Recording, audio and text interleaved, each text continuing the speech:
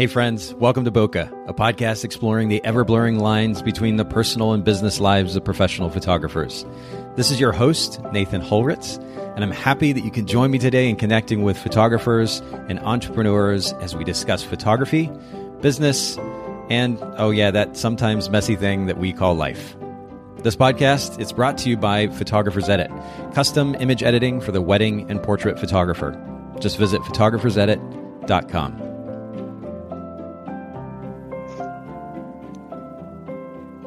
All right, Bokeh Podcast listeners, we are back for yet another episode, and I'm here with a new friend of mine. We just spent about 15 minutes talking about soccer, our shared love for soccer, but Matt Odom. Matt, thank you so much for making time for the Bokeh Podcast today.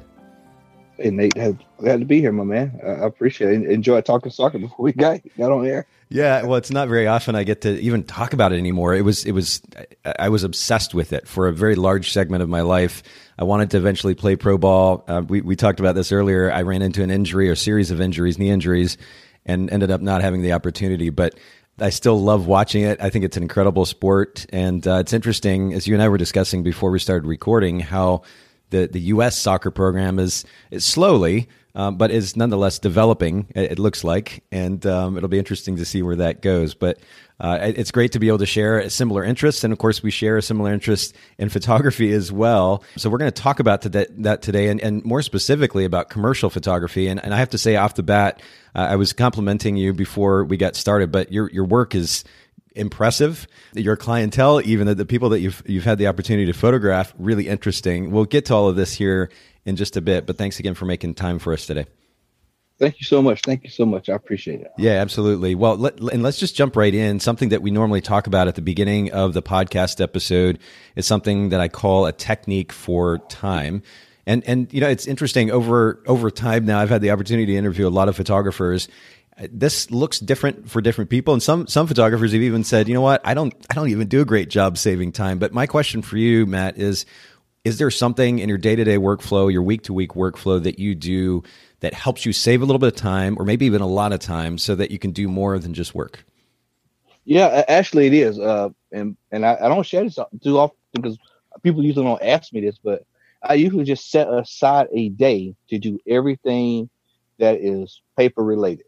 Either it's invoices, okay, emails, social media. And I usually try to do that because what happens is you if you don't do that, you'll find yourself shooting and then running right to the computer to do invoices. Yes. You stay in front of your computer. So what I do is I do that to free up a lot of space. So when I do have downtime, I can actually have downtime.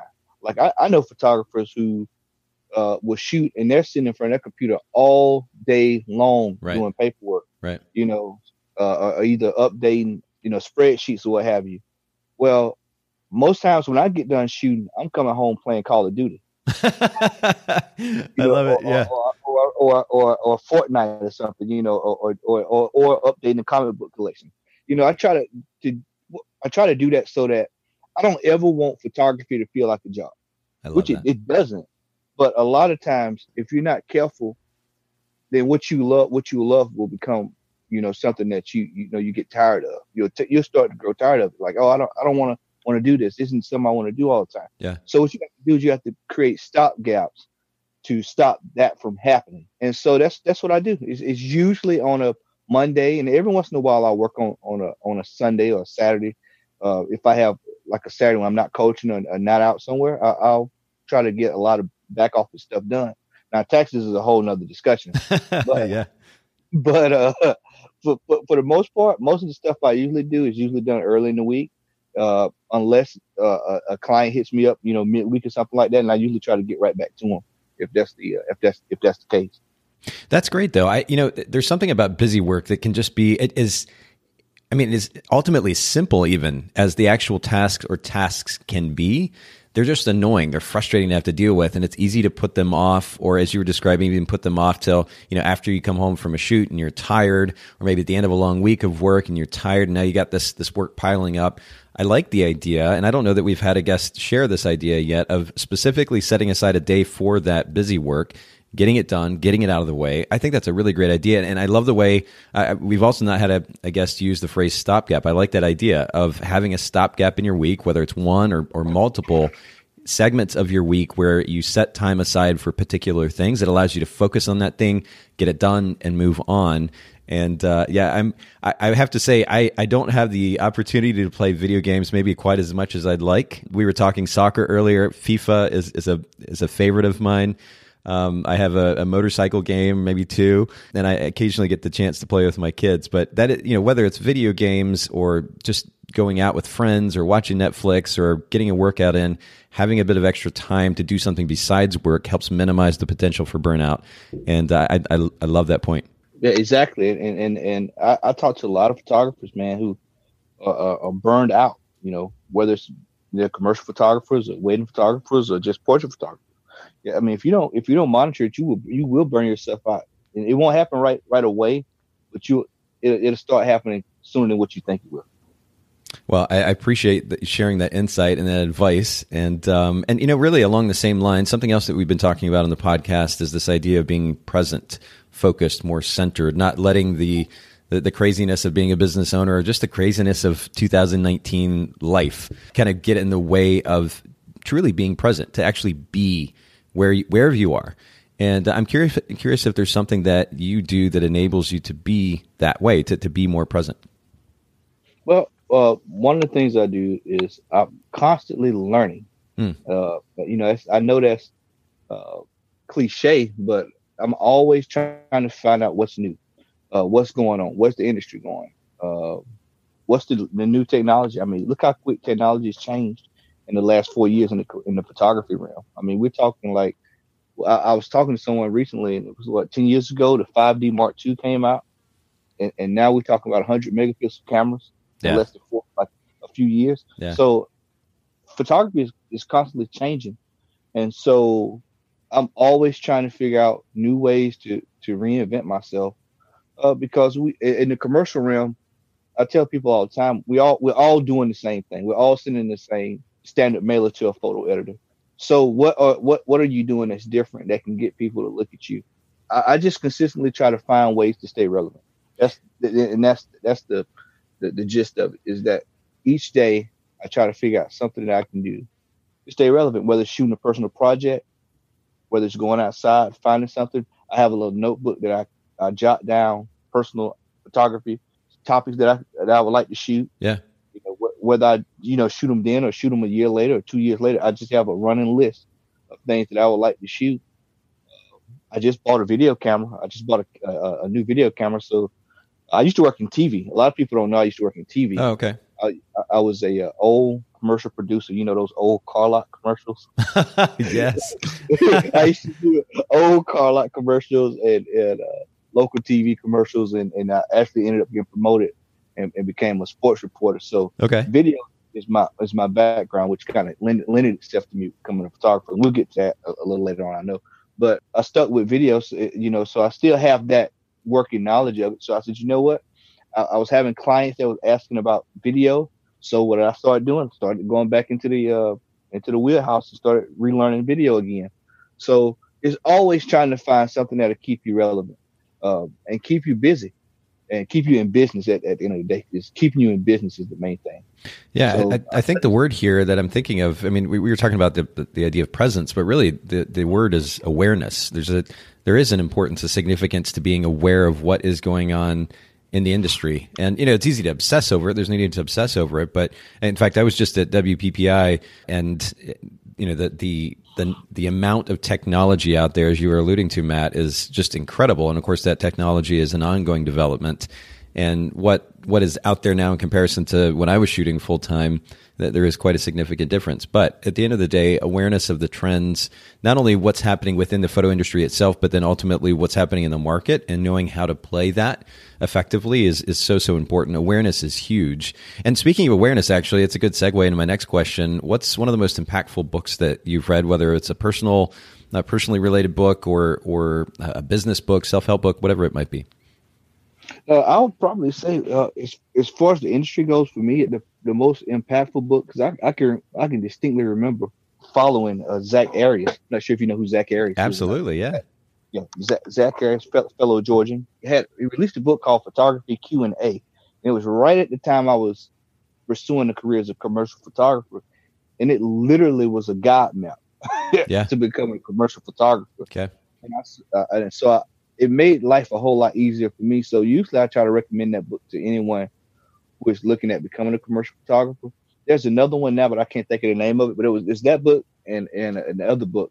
And if I think about it while we off air, I'll send it to you. Yeah, absolutely. Well, we'll at least link to Zach's book in the show notes. But I noticed too, as I was looking through your Instagram account, that maybe you kind of took a cue from Zach. It looks like one big light source is the thing that you do with a lot of your portraits. Yeah, I actually did. Him and Joe McNally. I mean, Joe McNally tends to use a few lights, but most of the times, these guys using one light, and one light is efficient, it's quick. A lot of people don't understand that when you're dealing with larger than life personnel or clientele, rather, they don't have a whole lot of time. Yeah. So it's usually one light, make it right. That's my I love light, that. Make it right, and go on about your business. And it's worked for me. I mean, it's worked for me when I do lighting workshops. I usually light with one light, and I tell people, if you can master one light, then you can master 3 or 4 lights. If you can't master one light, then you're in trouble. You may need to rethink your career. But one light typically gets the job done. I mean, I've shot ad campaigns with one light. I mean, I've shot major ad campaigns with just one light. And I've had photo producers come up to me and say, this is the most efficient shoot that I've ever worked on. Yeah. Because of knowing the tools, knowing the situation, and just understanding what's in your tool set will not only make you a better photographer, but it'll make you more viable for other clientele. Because people are going, in this industry, people are going to talk. So if a client has a really good experience with you and you're efficient, yep, then you'll be in business for a while. I love that. And this is something I've said before, but complicated workflows doesn't make you a cooler photographer. I realize that there are certain times where additional tools may be helpful, at least, if not necessary, but the idea that you might learn how to develop a really simple workflow. I mean, so much of what we talk about here in the podcast, at least when it comes to running a photography business, has to do with client experience. And part of that client experience is making it as easy as possible for them to work with you.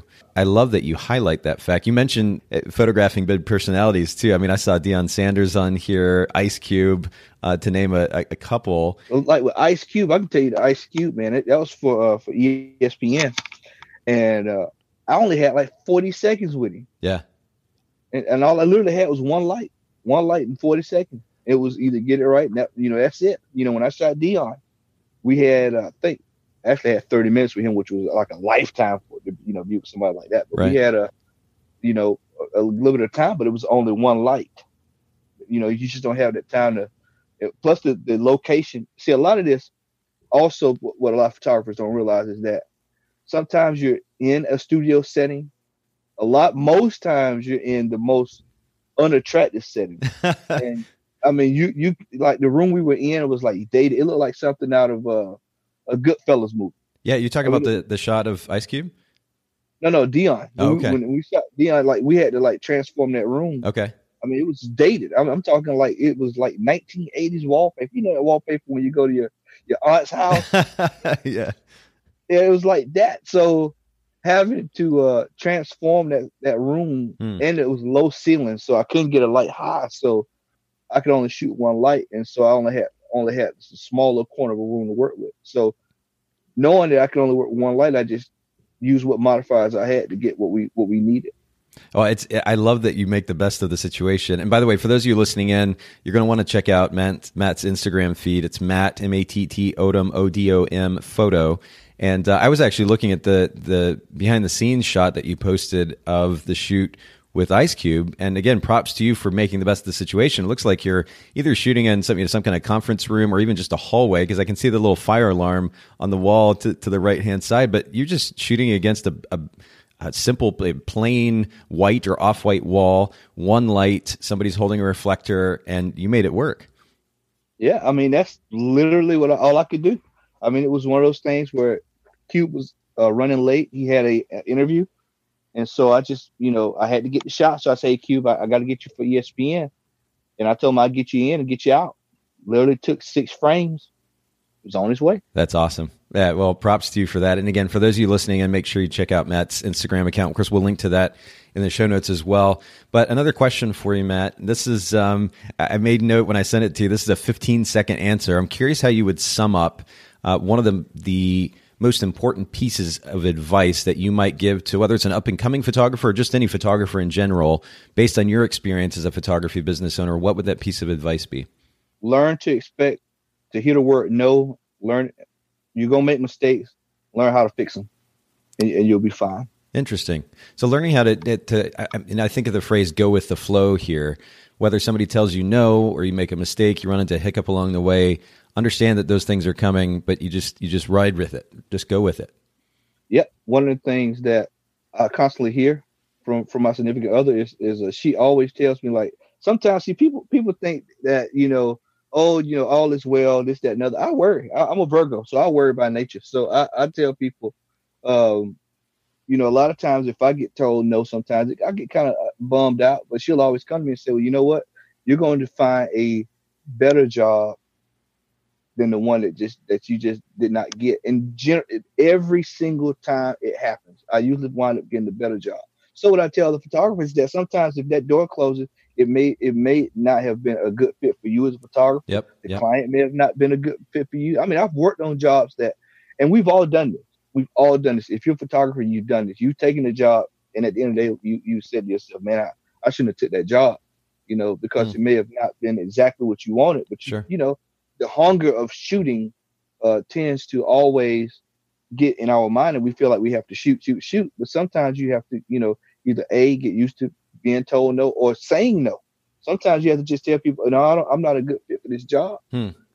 And more often than not, you're probably going to wind up with a better job that's going to fit what you like to do anyway. Because I was just recently told no on a job and actually landed a job this month that was 10 times better than what that job could ever been. That's awesome. And more fun and more aligned with who I am as a photographer. So it fit me perfectly.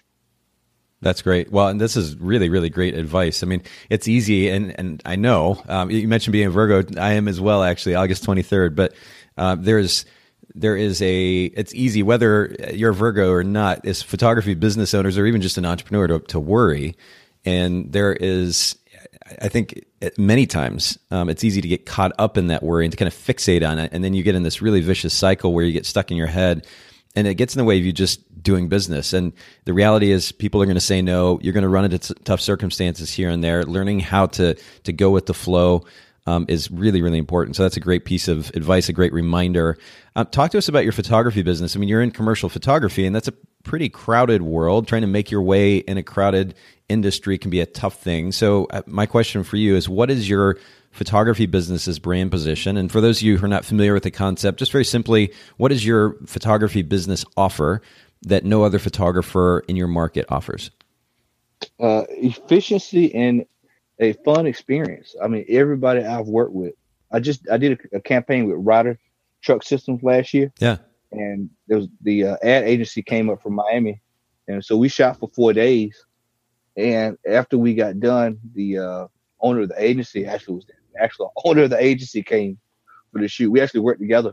And he came up to me and said, man, this was just a great, fun experience. He said, we've never had kind of fun on a photo shoot. And I credit my producer who worked with me, Andrea Dorset Pearson, who's with Bright Sky Productions. I credit her for also, making the nuts and bolts go. But just being able to provide the client with an experience that they can walk away and not just say we were just there for a shoot. And it kind of goes back to the last question you asked. Is I would tell any photographer to make sure that the client has a fun experience, because what happens is that client will tell other clients that, hey, this is a great photographer. This is somebody easy to work with. I can't tell you how many times that I've heard from people in the industry that they won't work with certain photographers because they're difficult. The more, if you make the process difficult to the client, then, and you're just worried about a bottom line, then you're number one, you're not going to enjoy doing the job because you're going to just feel like you're doing it for money. And theoretically you are, but there's a level of enjoyment that goes along with what you do. And it comes across whether you're in front of the camera or behind the camera. Yeah, that's a great point. And a lot of photographers fail to realize that is that you have to make sure that you offer an efficient experience. I mean, quick turnaround, good turnaround, sound turnaround. It always makes for a happy client, and providing that fun experience to the client is what will keep you in business. You know, that's interesting. And I've never heard of a commercial photographer who markets themselves or promotes themselves as efficient. In fact, most photographers, that's probably the last thing that comes to mind when they're thinking about how they would market themselves or how they would categorize or frame their brand as efficient. But I really, really like that. I guess the next question that just comes naturally here is, how do you effectively market that idea when I think of the commercial photography world, and to be clear, I'm not extremely familiar with it. I was a wedding photographer, portrait photographer, but I think of a bit more uptight, kind of formal industry than, your kind of wedding and portrait industry these days, where you get photographers that are taking their couples or their subjects out and doing these wild and crazy things. It seems like the commercial industry is a bit more structured. How do you effectively communicate to a potential client that you're fun, you're easy to work with, you work really, really quick? Well, I mean, theoretically, you've actually seen it already just on my Instagram feed. Just, provide behind the scenes shots, showing that what I actually do, personal stories, personal projects, as we call them, interviews, things that make you look relevant, things that people can say, I can trust him. Things that when people look at my work and they see, okay, this is behind the scenes, and then they see the finished product. Okay, this guy knows what he's doing. Yeah. People, there's a sector of photographers, and I saw this coming up because I used to do wedding photography. Coming up is that if you reveal, somebody else is going to take what you do. Let me give you a tip in photography. This, for anybody that's listening to this, there is not any one thing that you have done in photography that nobody else has already done. Yep. Everybody's done it. Everybody's done it. Whether it's a personal project, I mean, I do. There's a project that I'm working on now that I took a year and a half off from doing, and it was a barbecue project. I just go around and photograph different barbecue spots. Okay. And I can't tell you how many other photographers I've seen do that. But the thing is that you have to tell it from your perspective. Tell the story from your perspective. And so it's this. We've all done the barbecue thing, but it's just telling it from my perspective as a Southern boy. You're a Southern boy, as you know how it is, how we are about our barbecue down here. Our barbecue steers, and so we can tell it from our perspective. So if I consistently just put out solid work that shows what I do from my perspective, and just I reach out to, like, we're in an age, and this kind of goes back to what we talked about something earlier, is that in this age, there used to be a time where you have to reach out to a photo editor. You'd have to go through all these nuts and bolts. You'd have to, get this person, call that person, look for this number. This is all just to get an email. Well, now you're on Instagram. Guess what? The photo editor's on Instagram. Guess what they're doing? Looking for new talent. Yeah. Hit them up in the inbox. Yes. Don't be a fool. Don't be a creep, but just hit them up in the inbox. Hey, my name is XYZ. I'm looking for new work. Boom. You'd be surprised at the people that follow you. Especially if you kind of like me, just kind of hop on Instagram off and on. When I started seeing, like, there were ad agencies following me that I was like, what in the world?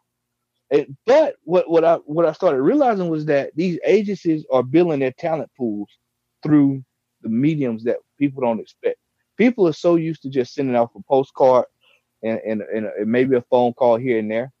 That doesn't work in 2019. I mean, it may work to a degree, but it's not. Yeah. Because like I told you, all photographers, especially in the commercial world, we've done everything. Everybody's doing the same thing. So in order to get noticed, you have to sometimes go about getting noticed in unconventional ways, whether it's Facebook, whether it's Twitter. I mean, I can't tell you how many times I've hit up people and go, hey, I just want to work with you. And then 4, 5, 6 months later, I get a phone call. Hey, man, want to know if you were free. Boom. It happened. I met a guy on Facebook. I met a photo editor on Facebook. We've been friends ever since. And I reached out to him and told him I wanted to shoot for ESPN. Lo and behold, shot for ESPN. I mean, just sometimes you just have, the most unconventional way of doing things is the way that it gets you hired.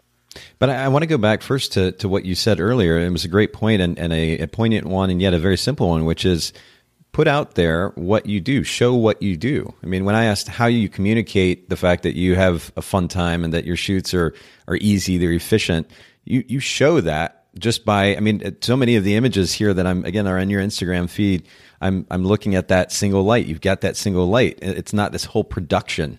And the idea that you can get in and out and get that work done is really, really great. You're highlighting that in your Instagram feed. You show what you do. So I think that's really powerful. Again, it's a simple idea, but it's one that probably not enough photographers are actually capitalizing on. And then the other thing you point out, and I think about Gary Vaynerchuk. Are you familiar with Gary, Matt? Oh yeah, jab. Absolutely. Yeah. Jab, right hook is a great book for sure. But one of the things he talks about is the significance of actually engaging in Instagram, more specifically sending a DM, reaching out, connecting with people. And it's not a complicated thing to do. And it doesn't even have to take that much time. I was talking to a photographer the other day, Ren Thompson, actually, who's been on the podcast. And she essentially has been running her business on Instagram, getting most, if not all of her clients through business or through Instagram when I talked to her. And I was like, man, you have to be, because she was on stories quite a bit. And I said, I assumed she was in Instagram all the time, but she pulled up the statistics app that's now built into our iPhones and showed me that she is spending an average only of an hour a day. And yet she was running her business on Instagram. So it's not that it has to take that much time. It's not that complicated to go in there and DM somebody, send somebody a message. And as you pointed out, Matt, never know where that effort at communication can lead. I think that's really great. Yeah, I mean, you'd be surprised. You know, I went to a photo of a portfolio review in New York last year. And I remember I sat down at the table with my first reviewer, and that person knew who I was from following me on Instagram. Okay. When I sat down, they knew exactly who I was. And I thought it was crazy. But, you know, that's just how the industry is. People are following photographers who are putting out work. And if you're putting out good work, you will get noticed. You will. There's no doubt in my mind that you won't get noticed. I mean, you've got who I consider the poster child of that is Joey L. I'm not sure if you know who Joey Lawrence is, but Joey Lawrence, that's how he got his claim to fame. He was working social media. Yeah. And I think he's maybe 20, 28, 29. And he's like probably one of the most recognized photographers in the commercial world. I mean, he's consistently always working. Clay Cook is another guy. Okay. I knew Clay from being on forums together, but Clay is another guy who started working social media. And now look at him. There's another guy who's an awesome architectural photographer, Mike Kelly. Mike Kelly started working the social media realm, and now he's top notch. I mean, it's a proven track record that if you use these tools gain you exposure. And if you use these tools to the best of your ability, you'll get some form of exposure. And I can go even further. Even as wedding photographer, even my old days as a wedding photographer, I used to tell people, you know, you've got a medium that not only you reach the people where you are, but you can reach potential clients that are in other countries that will be willing to hire you to come photograph or make portraits of their significant date. So as a creative, it would be a disservice not to use these services to run a business. I mean, you have to think about it. Let's go back 30 years. And what were studio houses doing? These guys were, you know, pounding pavement, knocking on doors, you know, spending thousands and thousands and thousands of dollars just to get noticed. Well, now it's just, you just go to your phone, put up a photo, and a couple of hashtags, and boom, people will start seeing you. So I mean, it's we're in an age where it's, you know, it's just so easy to get out there if you're willing to put in the work. And as you pointed out, the so-called work isn't even that difficult at times. We can sit on our ass and play on our phone and get some business from it, especially if we're intelligent about it. I mean, because I would assume that most of our listeners are, I mean, at this point, are at least on social media, if not in some form or fashion, trying to utilize it for business. But then the question becomes, are you using it intelligently? are you using it with intent? Do you have a goal or set of goals in mind that are driving the way that you're using it? Or are you just kind of haphazardly, randomly using it?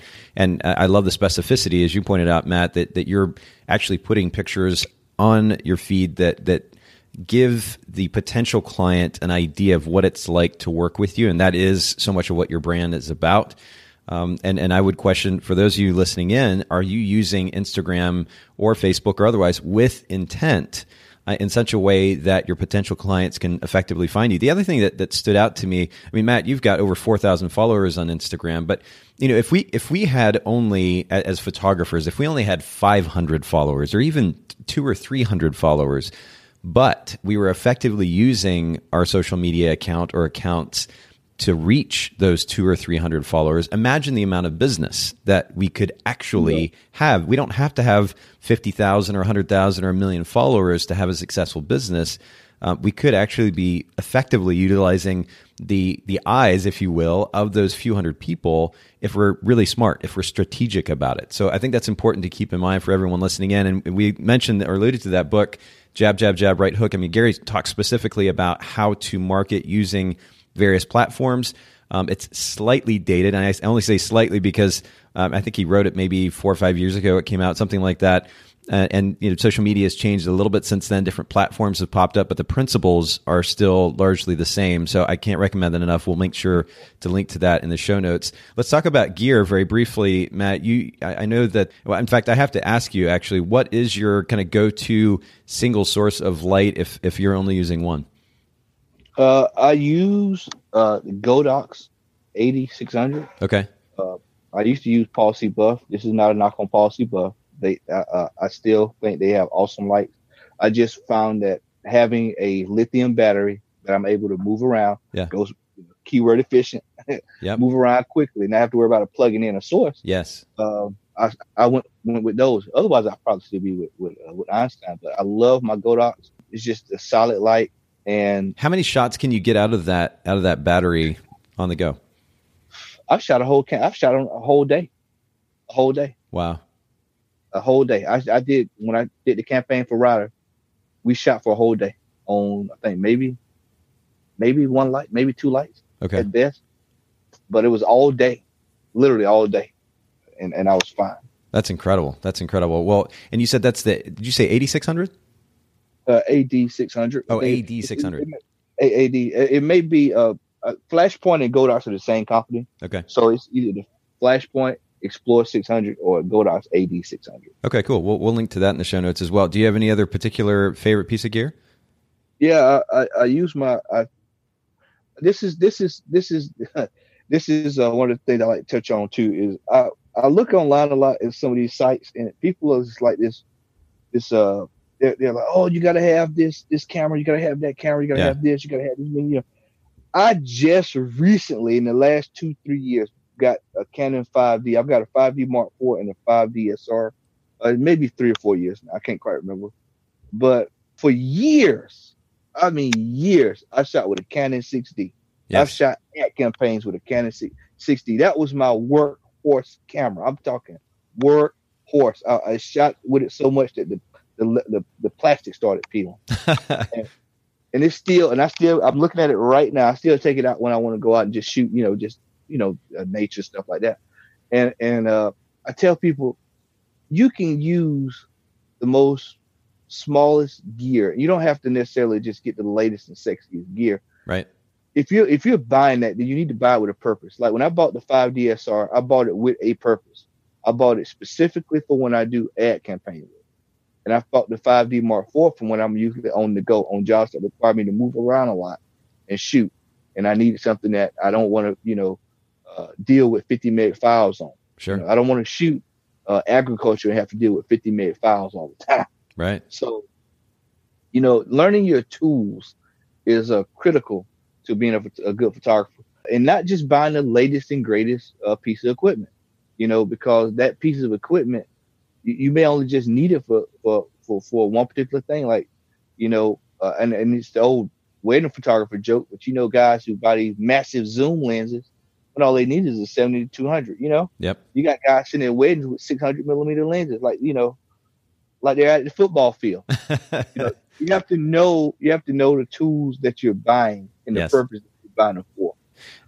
That's a great point. I've mentioned, I think I've alluded to this in the podcast before, but I shot my first DSLR was a Nikon D1X, and this was back in 2005, 2006, something like that. It was less than 6 megapixels, and the dynamic range on it was terrible. I would shoot with that camera and then bring the final files home, process, and then upload to our online gallery. It was a company called Pictage. They were kind of a leader in the industry at the time. Sadly, they've gone away. But when I would upload those files online, then they would further compress the files. So these were not significantly large files. At one point, I downloaded, so less than 6 megapixels. It's been further compressed by the online gallery and lab. I download that compressed file and I send it off and have a 20 by 30 image beautifully printed on, I think, a textured art paper, 20 by 30 image with this less than 6 megapixel compressed file. And we get upset if we don't have the latest and greatest gear right now. The reality is, I mean, if we're doing so intelligently, we could shoot with an iPhone and get beautiful images. So I love that you make this point. There's no need to be spending thousands and thousands and thousands of dollars on the latest gear just for the sake of buying the latest gear. There should be intent behind it. That intent should be a reflection of your business model and your goals. Otherwise, stick with what you got and learn how to make it work. And I think that's a message that probably can't be stressed enough. And it's really, really great practical advice. Let's talk about your photography business. Just briefly, will you share the backstory, how you got to where you're at now? Absolutely. I actually, my degree is in social work. Okay. And so I worked for the state. I used to work for the child support office. I was the lockup man. Okay. for child support. And so I did that for about a year. During this entire period, I was already a wedding photographer. So I've been doing wedding photography probably during this period about 3 or 4 years already. And so I distinctly remember one day I was sitting at home and I just was going through a couple of magazines and said, this is what I want to do. I want to be a commercial photographer. And so, I just kind of always kept in the back of my mind. During this period, I actually got laid off. And I kind of was like, okay, it is what it is. During that period, it was like 2000. I got laid off in 2011. I think 2011. So but before that, I got laid off remember I told you I worked in TV. I was in TV to 2008 when the recession hit. Okay. And so during that period, I remember, man, it was rough. 2008, 2010 was really rough. I remember I got laid off, man. I got laid off in TV. I got a job working as an apartment complex guy, like the assistant manager or something like that. I started the job and got laid off 1 week later. That company folded. And I was like, Christ, man, I just got laid off. So I got laid off again. So during that period, I said, you know what? I'm going to start doing wedding photography, just actively doing it. I think I went to imaging workshop during that period, imaging, PPA imaging, and learned how to price. So I was pricing myself pretty good. And I was treating it as if it was a full-time job. And so I got laid off in 2011 working at the child support office. And I remember going to work and they was like, hey, we're going to lay you off, whatever. And I was like, okay, cool. I said, I get unemployment. They was like, yeah. I said, okay, cool. So what I did was when I got laid off, went and got my unemployment. And but before I went to the office that day, there's a little small magazine that's locally called Making Magazine. And so I went to the door, went and knocked on the door. The photo editor came to the door, a guy named James. And I introduced myself. I gave him one of my wedding cards at the time. And he said, oh, man, we appreciate you, man. Thank you for stopping by. And he said, we have anything, we'll give you a call. The normal spiel that you get. Yeah. And so never thought about it, never worried about it. So I went and filed my unemployment that afternoon. And when I got home that night, I checked my email and I had like 6 assignments for him. So I called him and was like, hey, I got an email from you. You want me to go? You want to set these up today? He's like, yeah. We want to work with you, man. We want to work with you.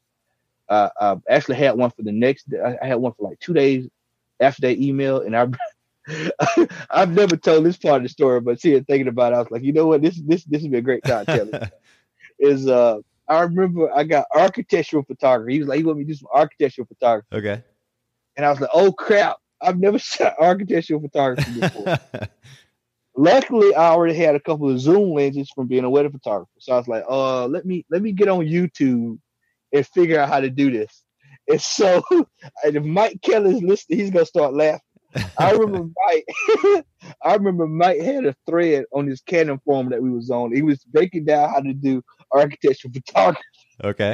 And I literally did everything to the T. Yeah. I shot the assignment. The assignment actually ended up being the cover of the magazine. I got there to the shoot like an hour early. The photo editor was like, you know what? I don't have to worry about you. You know exactly what you're doing. I've been shooting for that magazine ever since. That catapulted my career as a commercial photographer. And after that, I say 2 years later, I shot for Georgia Trend, who I still shoot for. A couple of months after that, Google called, and it's been rolling ever since. Wow. So I tell people that story to say that, you know, sometimes it requires a little bit of luck, but more often than not, it requires being in the right place and being ready when the opportunity comes. A lot of photographers don't understand the concept of, they feel like they have to, it's kind of a mind thing where they feel like, well, I've got to get myself prepared, or I've got, you know, I'm going to do this and then it'll happen, you know. No, most times commercial work, it just happens, drops out of the sky. And you just have to be prepared for when it comes. You have to basically know your strengths, know your weaknesses, and know how to handle whatever the situation is that's presented to you. Oh, that's really good. Well, I was going to say, I was going to add to that too, just the significant, not only being ready, but also being willing to make something work if you have to. I mean, the fact that you got that assignment, didn't really know exactly how to delve into architectural photography, so quickly got online and learned what you could as quickly as possible. You made the situation work, right? And I like that. I like that approach. A very proactive mentality in approaching that opportunity, I think, is really important to keep in mind as well. And I love that example that you're setting for our listeners. So, I mean, here we are now, what's roughly 8 years, 7, 8 years later, and you're doing this thing and you're making it work and you're having fun at it too, which is wonderful. What would you say? And you mentioned to me before we started recording that you've got kind of 5 ideas that you were going to share about what makes a great commercial photographer. I'm wondering if you would share those with our listeners. Yeah, absolutely. One is patience, and I was going to piggyback on my last point, but I'm going to carry it right into this. Yeah, patience is going to be critical as a photographer. I want people to understand something. You're not going to make a whole lot of money starting out. Yeah. There are exceptions to the rule. With some photographers, you know, I know a wedding photographer, she hit it big. Locally here, she hit it extremely big right out of the gate. But that's far few in between. Right. Most photographers, you're not going to make a lot of money starting out. I mean, it's just that's the reality of it. You're not going to get the massive job starting out. And even when you do get the massive job, you're probably going to only get it once or twice every so many years. I talked to a guy recently. It's probably back in October last year.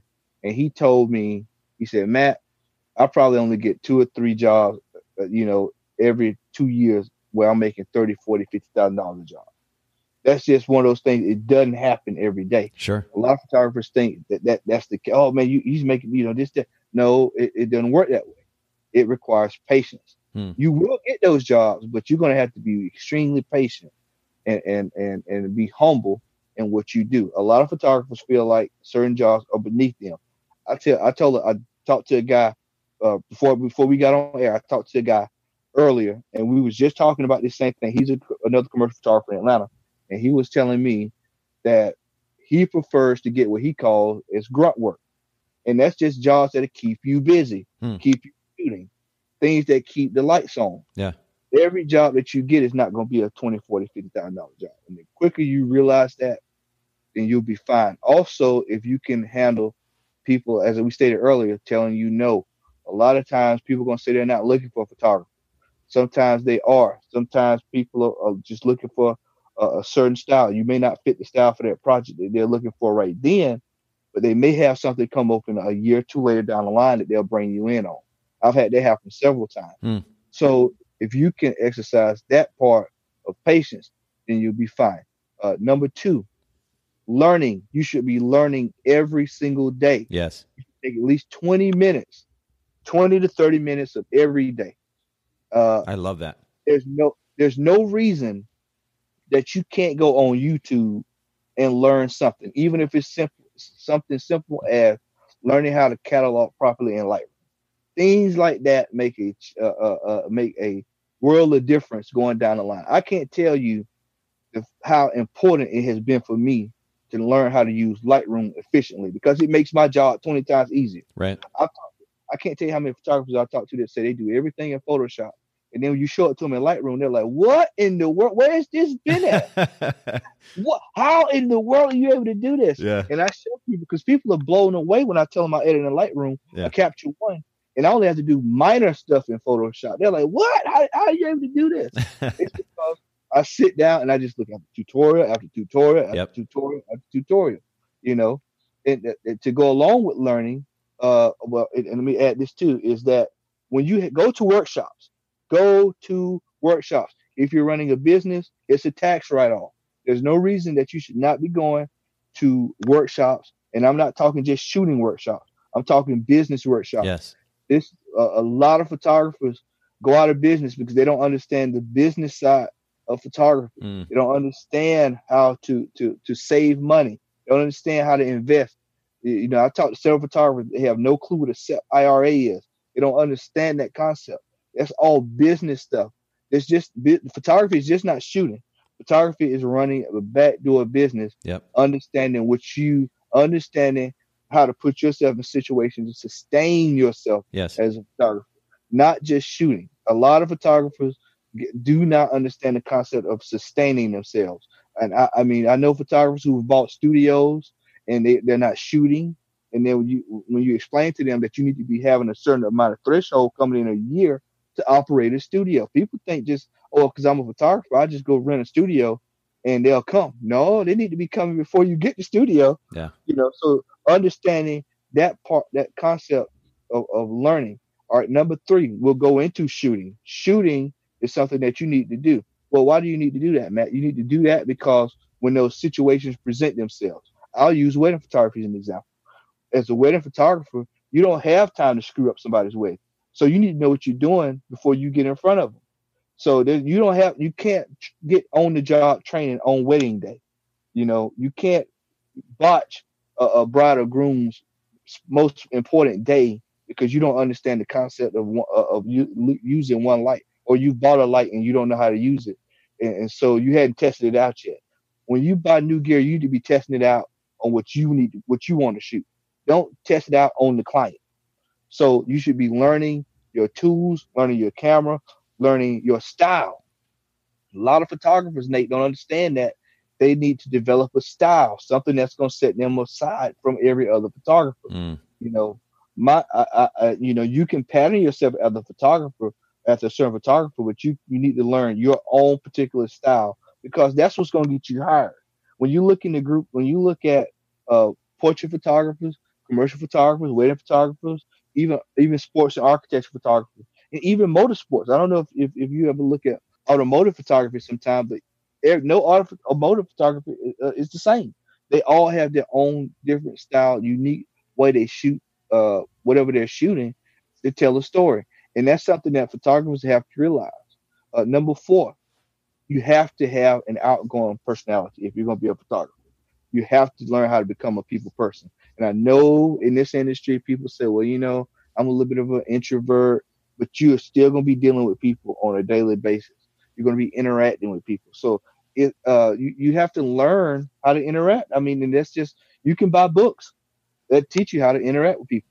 You can learn, you can take a couple of speech classes. You know, I recommended to a local photographer recently to take a couple of speech classes because he was nervous speaking in front of people. And I told him, I said, you're going to have to learn how to talk. You're going to have to learn how to close deals. You're going to have to learn how to ask questions. Yeah. And those are the essential parts of being a photographer. So you're going to have to learn how to develop a personality or become a little bit more personable. I have to jump in here, Matt, too, because I'm really stoked that you're making this point. This is definitely a point of conversation that has come up on the podcast before on 2 fronts. One, the reality that, you know, we may have certain tendencies that we give a label like introverted or extroverted, but if we want to make personal change, we do have the ability to make change. So and I love that you're highlighting this idea of learning how to behave differently. Again, introverted tendency, that's fine. Nobody's criticizing that. But if you're going to run a photography business, you are engaging with people. So you do have to learn how to more effectively engage with people. And I would take it a step further and recommend that our listeners explore where that psychology comes from. A lot of people just write off, their tendencies or their behaviors to, this is, quote, just who I am. And the reality is much, if not most of, quote, who we are has been developed over time as a result of our life experience, whether it was when we were a kid or as we grew older. But the reality is there's psychology that drives that behavior, understanding why you're nervous when you get in groups of people, or why you're nervous when you stand in front of people to talk, or why you're nervous when you're meeting somebody, just an individual, a person that you've never met before. What's behind that, and addressing that on a deeper level will make this easier as well. But I love that you're highlighting the significance, not only of learning how to be a good people person, Matt, but also that you can learn how to be a better people person as well. Yeah, I mean, there's a book I remember reading in college called Verbal Judo. Okay. It's called Verbal Judo. And it basically talks about being personable and learning how to close deals. Yeah. And if you can learn that, you'll be fine. I mean, I'm telling you, a lot of photographers they underestimate the power of having a good personality.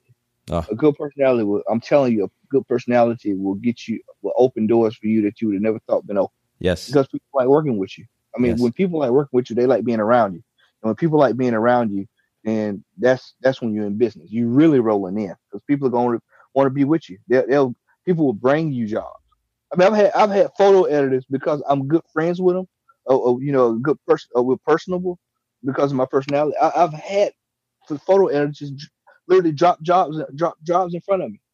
I mean, I've got one I just talked to last week, and I've got like a whole month I'll be shooting for them. So I mean, just having a good personality makes life so much easier as a creative. And I have to kind of piggyback on that too. I was just at WPPI, I mentioned, and there's a photographer there who I'd had the opportunity to connect with before. His name is Christopher Berry. Chris, if you're listening in, major props to you and I actually messaged him after the fact. It was like, man, your energy is it's contagious. And the average individual that you meet or connect with or have a conversation with, it can be fine and it may make you smile and you walk away feeling like it was a decent conversation. But every once in a while you meet that person who just, and this was the case with Chris. He was he just drew you in. He had this very magnetic personality that you just wanted to be around. It was this genuine kindness, like you don't normally feel from somebody, and a genuine interest from him in what you had to say, or just engaging and connecting. And so I love the fact that you're highlighting this, Matt. There is really something significant to making the effort and carrying that so-called energy to an interaction with somebody, because the way that can impact them, certainly personally, but ultimately make an impact for the sake of your business we just can't emphasize that enough. Yeah, I mean, it's just one of those things that if you can do that, then you'll be around a while. Another thing too, number 5 actually, is learning how to handle criticism, because as an artist, you're gonna get criticized. Yeah, everybody's not gonna like what you put out, or you're going to have people that tell you what you could do better. One of the main things that I see as a commercial photographer, especially when I'm in front of photo editors, is I have to get critiqued. I need to know exactly what they're looking for, or what can I do to enhance my tool set as a photographer. A lot of photographers are afraid of portfolio reviews. I tell photographers, do them. You need to go to a portfolio review, whether it's at WPPI, at PPA, or Photo Plus. You need to be going to have people critique your work, because that's the only way you'll get better. And every time someone critiques you doesn't mean that they're being a jackass. They're just telling you, trying to tell you something that could better benefit you in the long run. I'll tell you this. I went to my first portfolio review in 2017. Like, I'm just I think about what year it was. 2017. It's time flying so quick. Yeah. And I went, and I remember I was like, wow. I mean, just the feedback, just being able to get feedback, knowing that what I was doing, I was on the right path, made me feel more confident, and it made me know that, okay, all right, I'm on the right track. I wouldn't have gotten that feedback had I stayed home and not have went. I always would have been wondering. There's another photographer I like to credit who helped me to get to where I am, and his name is Seth Hancock. And Seth told me when our first conversations, he told me, he said, Matt, you need to go to photo review. And he said, you need to get your ass tore up. It was like almost like a dad talking to his son. Yeah. You need, you need to get this. And I heard him, I heard him. I was like, okay, well, if he says it needs to get done, it Sure. needs to get done. And so literally that's what I did. And you're able to find out where you are as a artist. So even if it's not commercially, and if you're doing wedding photography, or you're doing portraits, or you're doing senior portraits, you need to know where you are on the larger scope of things, so that you're not making the same errors that may be hindering your growth as a photographer. So, well, and it requires setting aside ego too, right? Like we can't go in there. Yeah, I mean, I think back to the American Idol show back when it was a thing, like when it was really popular, and you'd see these artists come in, the so-called artists, wannabe artists, maybe musicians come in, and they'd sing, and then the judges would give them feedback, and then they get these attitudes in response, saying, "Well, thanks for the feedback, but this is I really am actually great, and I know it, and I'm gonna continue my career on. Or I'm gonna make something of this," rather than actually acknowledging the reality, which is that here's somebody who has experience, who has perspective, and who's lending that perspective to their singing ability and or potential career, and that it might be good actually to set aside their ego and listen in a bit. They just kind of went about their way. And I think it's important for all of us as business owners, as maybe artist types or photographers, to be willing to set aside ego and listen. And there's really wonderful opportunity to learn in that process. Yeah, I mean, the majority of photography is the growth of photography is what you just said, is setting aside your ego. If you can't do that, then you're probably not gonna make it in this industry. I can almost about guarantee you probably won't make it. And if you do decide to follow through with it, you're probably not gonna be well liked. So if you can set aside ego and you can be willing to accept the criticism. And I'm not talking now, when I talk about criticism, I want photographers to understand, I'm not talking about going on F-stoppers, going into going to the bottom comment of the section. Yeah. Comment section. That's a waste of time. That's a waste of, do not get caught up in that, in those kind of arguments, What I'm talking about, criticism is from what we call, is gatekeepers, people who are looking to hire, You just have to be willing to take that, and I guarantee it'll help you grow as a photographer. Man, this has been seriously one of the most practical conversations that I've had with our guests. You've done such a wonderful job, Matt, of communicating these very practical ideas and that I think are not just applicable to commercial photographers, but professional photographers as a whole. But major props to you for the brand that you develop, incredible photography. And I mean, you're practicing what you preach, your personality. You're so easy to engage with and to connect with and have conversation with. And I can see how this easily translates to what you're doing in business. So major props to you, major thanks to you for making time for the podcast today. Will you share with our listeners one more time just where they can find you online and in social media? Absolutely. And I appreciate it, man. I appreciate it. It's just, let me tell you why the way I am is because I know at any day, but we take people, I think, and this is speaking in general, I think people take life for granted. And it's a privilege to be able to say that I can go to work and do something I like to do every day. I wake up every day saying that I can go to work doing something that I like to do. I photographed many a CEO or people on their job that absolutely hate what they go to work every day going to do something that they do not like to do. So being able to be blessed to be able to get up and say, okay, well, I'm going to take this photo. I do something I like to do. I only work for an hour and a half and I'm done for the entire day. Yeah. That's a blessing. Yeah. Everybody doesn't have the opportunity. So I try to portray that through my work that show that I enjoy what I do. For those who are interested, you can find me at Matt Odom Photography, MattOdom Photography.com. I'm on Facebook. I will say I don't Facebook page. I was in the old Facebook fad when it first started. Yeah.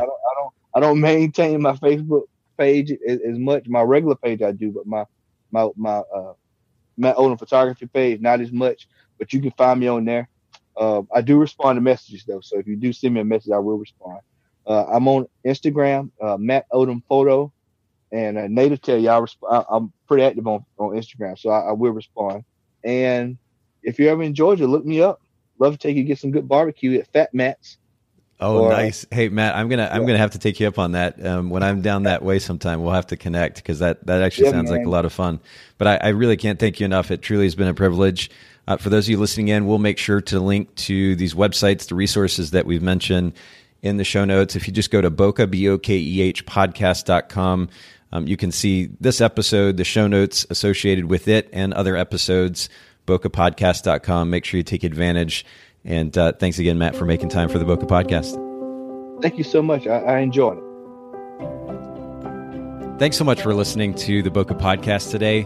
Will you let us know what you think by leaving a review of the podcast in iTunes or maybe in the Apple Podcast app? And I'd love to hear from you personally with your thoughts about the podcast, maybe suggestions about future topics and guests for the show. My direct email is nathan@photographersedit.com. The Bokeh Podcast is brought to you by Photographers Edit, custom image editing for the wedding and portrait photographer. Just visit photographersedit.com.